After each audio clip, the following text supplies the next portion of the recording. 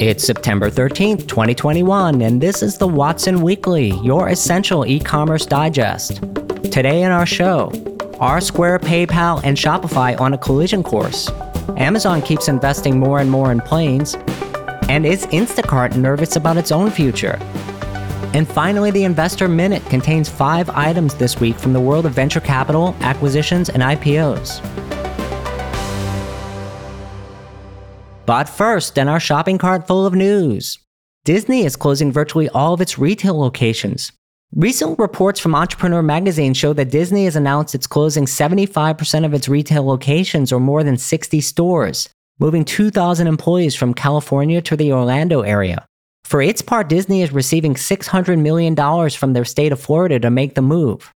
Can I just rant for a second? At least half of these employees will not make the move to Florida, making this effectively a massive layoff.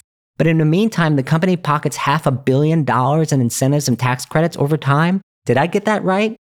All in-store corporate employees, including designers, merchandisers, buyers, vice presidents, all these people now need new jobs. In many cases, this is digital and retail talent that most companies would kill to recruit. The shift to e-commerce in the pandemic greatly accelerated the decline of these stores, unfortunately. Or did it? At the same time, Disney is opening over 100 new stores instead of Target shops, which indicates that it's not retail that's dead, just Disney's retail cost structure. In the meantime, Disney is getting what I'm sure are hefty brand licensing fees from Target, on top of the fact that now it doesn't need to carry the expenses of operating the stores. Unfortunately, this does put the brand further from the consumer relationship, which is a definite downside. Stepping back from Disney for a moment, many retailers have a host of issues. First, they have too many stores, not enough traffic in those stores due to the pandemic, particularly in any store that is not driven primarily by weekly replenishables.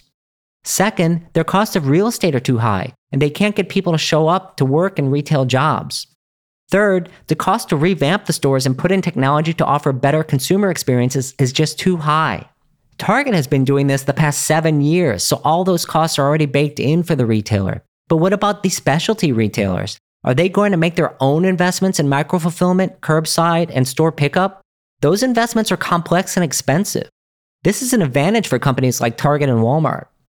Now, the biggest question in my mind, does Disney's failure signal a broader decline in specialty retail experiences, or is this just Disney reshuffling its own balance sheet? I'm sure a lot of retail executives are wondering just that right now.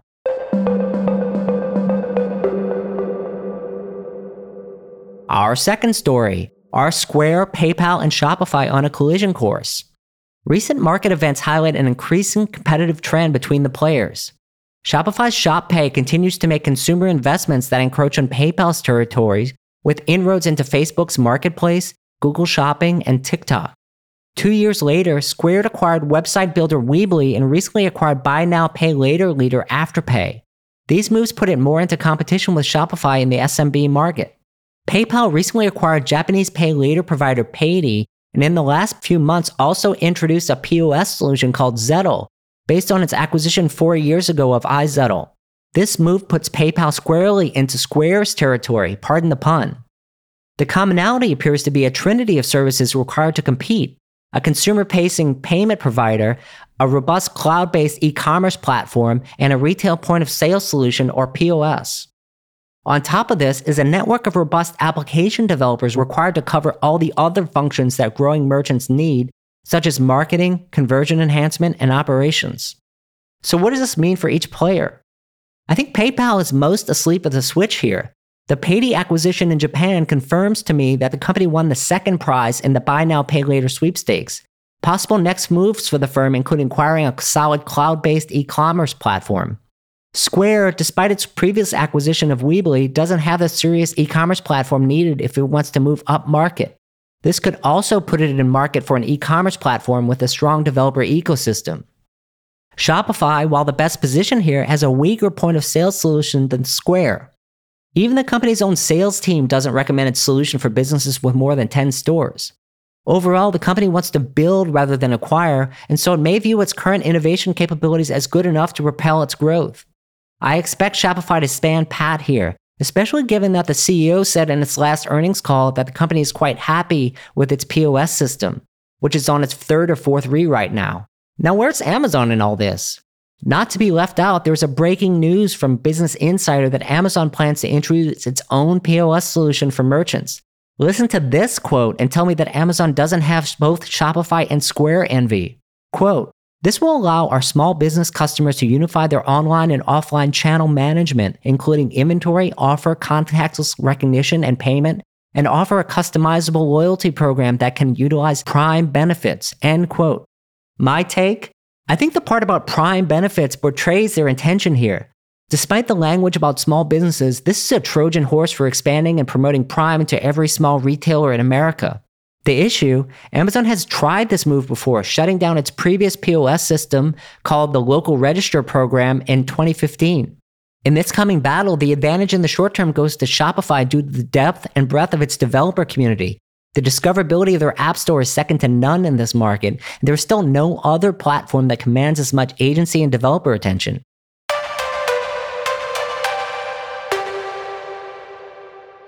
Our third story, Amazon keeps investing more and more in planes. A new research report from DePaul University tracks Amazon's continued airline expansion. In case you missed it, Amazon has established a network of 42 airports located within 100 miles of more than 70% of the US population. Notably, Amazon Air is now up to over 160 flights per day. What does it all mean? First, 100 miles is an important distance. Amazon is now less than a 2-hour drive from over 200 million people in the United States. The company is inching closer to filling out its important middle mile portion of its fast delivery network. Second, Amazon has been able to achieve next-day delivery mostly through forward deployment of inventory. These airline developments could improve its next-day reliability even if inventory is not positioned near the consumer. With overseas container delays and warehouse space shortages in the United States, including at Amazon's own fulfillment service, FBA, this is an important capability. Third, while more routes improve service, there is also the risk of not filling up those planes, which only makes it more likely that Amazon will soon offer third-party packages in its network to fill gaps in its own demand. Morgan Stanley has famously predicted that Amazon could launch this service in the US as early as this year, but it will take some more time for them to prepare a proper third-party rollout, and likely they will want to wait until both the pandemic and space constraints are in the rearview mirror. Now, it's impossible not to notice that Amazon is building its own network very differently than FedEx has, which famously runs most of its volume through its gigantic Memphis hub. Instead, Amazon seems to be taking a more decentralized approach to its network, which is better suited to its own goals of maximizing service, flexibility, and reliability compared to FedEx's traditional goal of optimizing its own costs. And our last story, is Instacart nervous about its future? Recent news from Business Insider on Instacart is not encouraging. Apparently nervous about the company's valuation coming out of the pandemic, former Instacart CEO Apoorv Mehta reached out to both DoorDash and Uber CEO about a merger. Both sets of talks failed and Mehta pulled out of them. At one point, he restarted talks a few weeks later, even dragging in the incoming CEO, Fiji Simo, talk about a recipe for disaster. It certainly looks bad for outgoing CEO Apoorv Mehta, who appears to have mismanaged this process terribly. For Instacart's board, whose own credibility is now on the line, why didn't they just hire an investment banker to run a proper process? Or file a confidential IPO like Rent the Runway recently did to give themselves time to shop the business around and improve its fundamentals at the same time. To add insult to injury, this failed merger attempt, which shook up the delivery space, read DoorDash and Uber, led to a half-hearted attempt to partner with upcoming competitor GoPuff. Sadly, GoPuff had already picked its dance partner, Uber. Instacart seems to be suffering from the worst form of short-term strategic thinking, namely that comparable sales coming out of COVID are bad, growth is slowing, and so it needs to do something dramatic to pump up valuations headed into its IPO. Rather than thinking about the long-term fundamentals of the business, the discussion seems to be dominated by the needs of short-term investors, which is never a good sign. Furthermore, the incoming CEO seems to think that a Facebook-like app and advertising program is going to win this market, instead of executing on the fundamentals of a great grocery experience. Which brings me to my final point. Instacart is sadly mistaken if it thinks it can accelerate its growth while also innovating on its core consumer proposition. After all, advertising only works if the actual grocery experience is one consumers want to come back to. And with reports that Walmart has already cornered more than 25% of the US grocery market, I think there is serious cause for concern.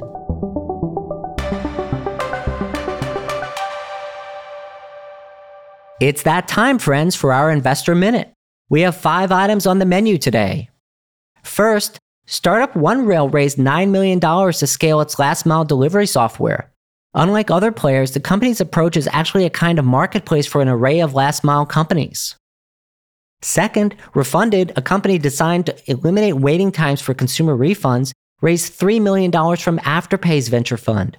This continues a trend started by other returns financing companies in the past like Returnly and Loop, but for any kind of refund, not just returns.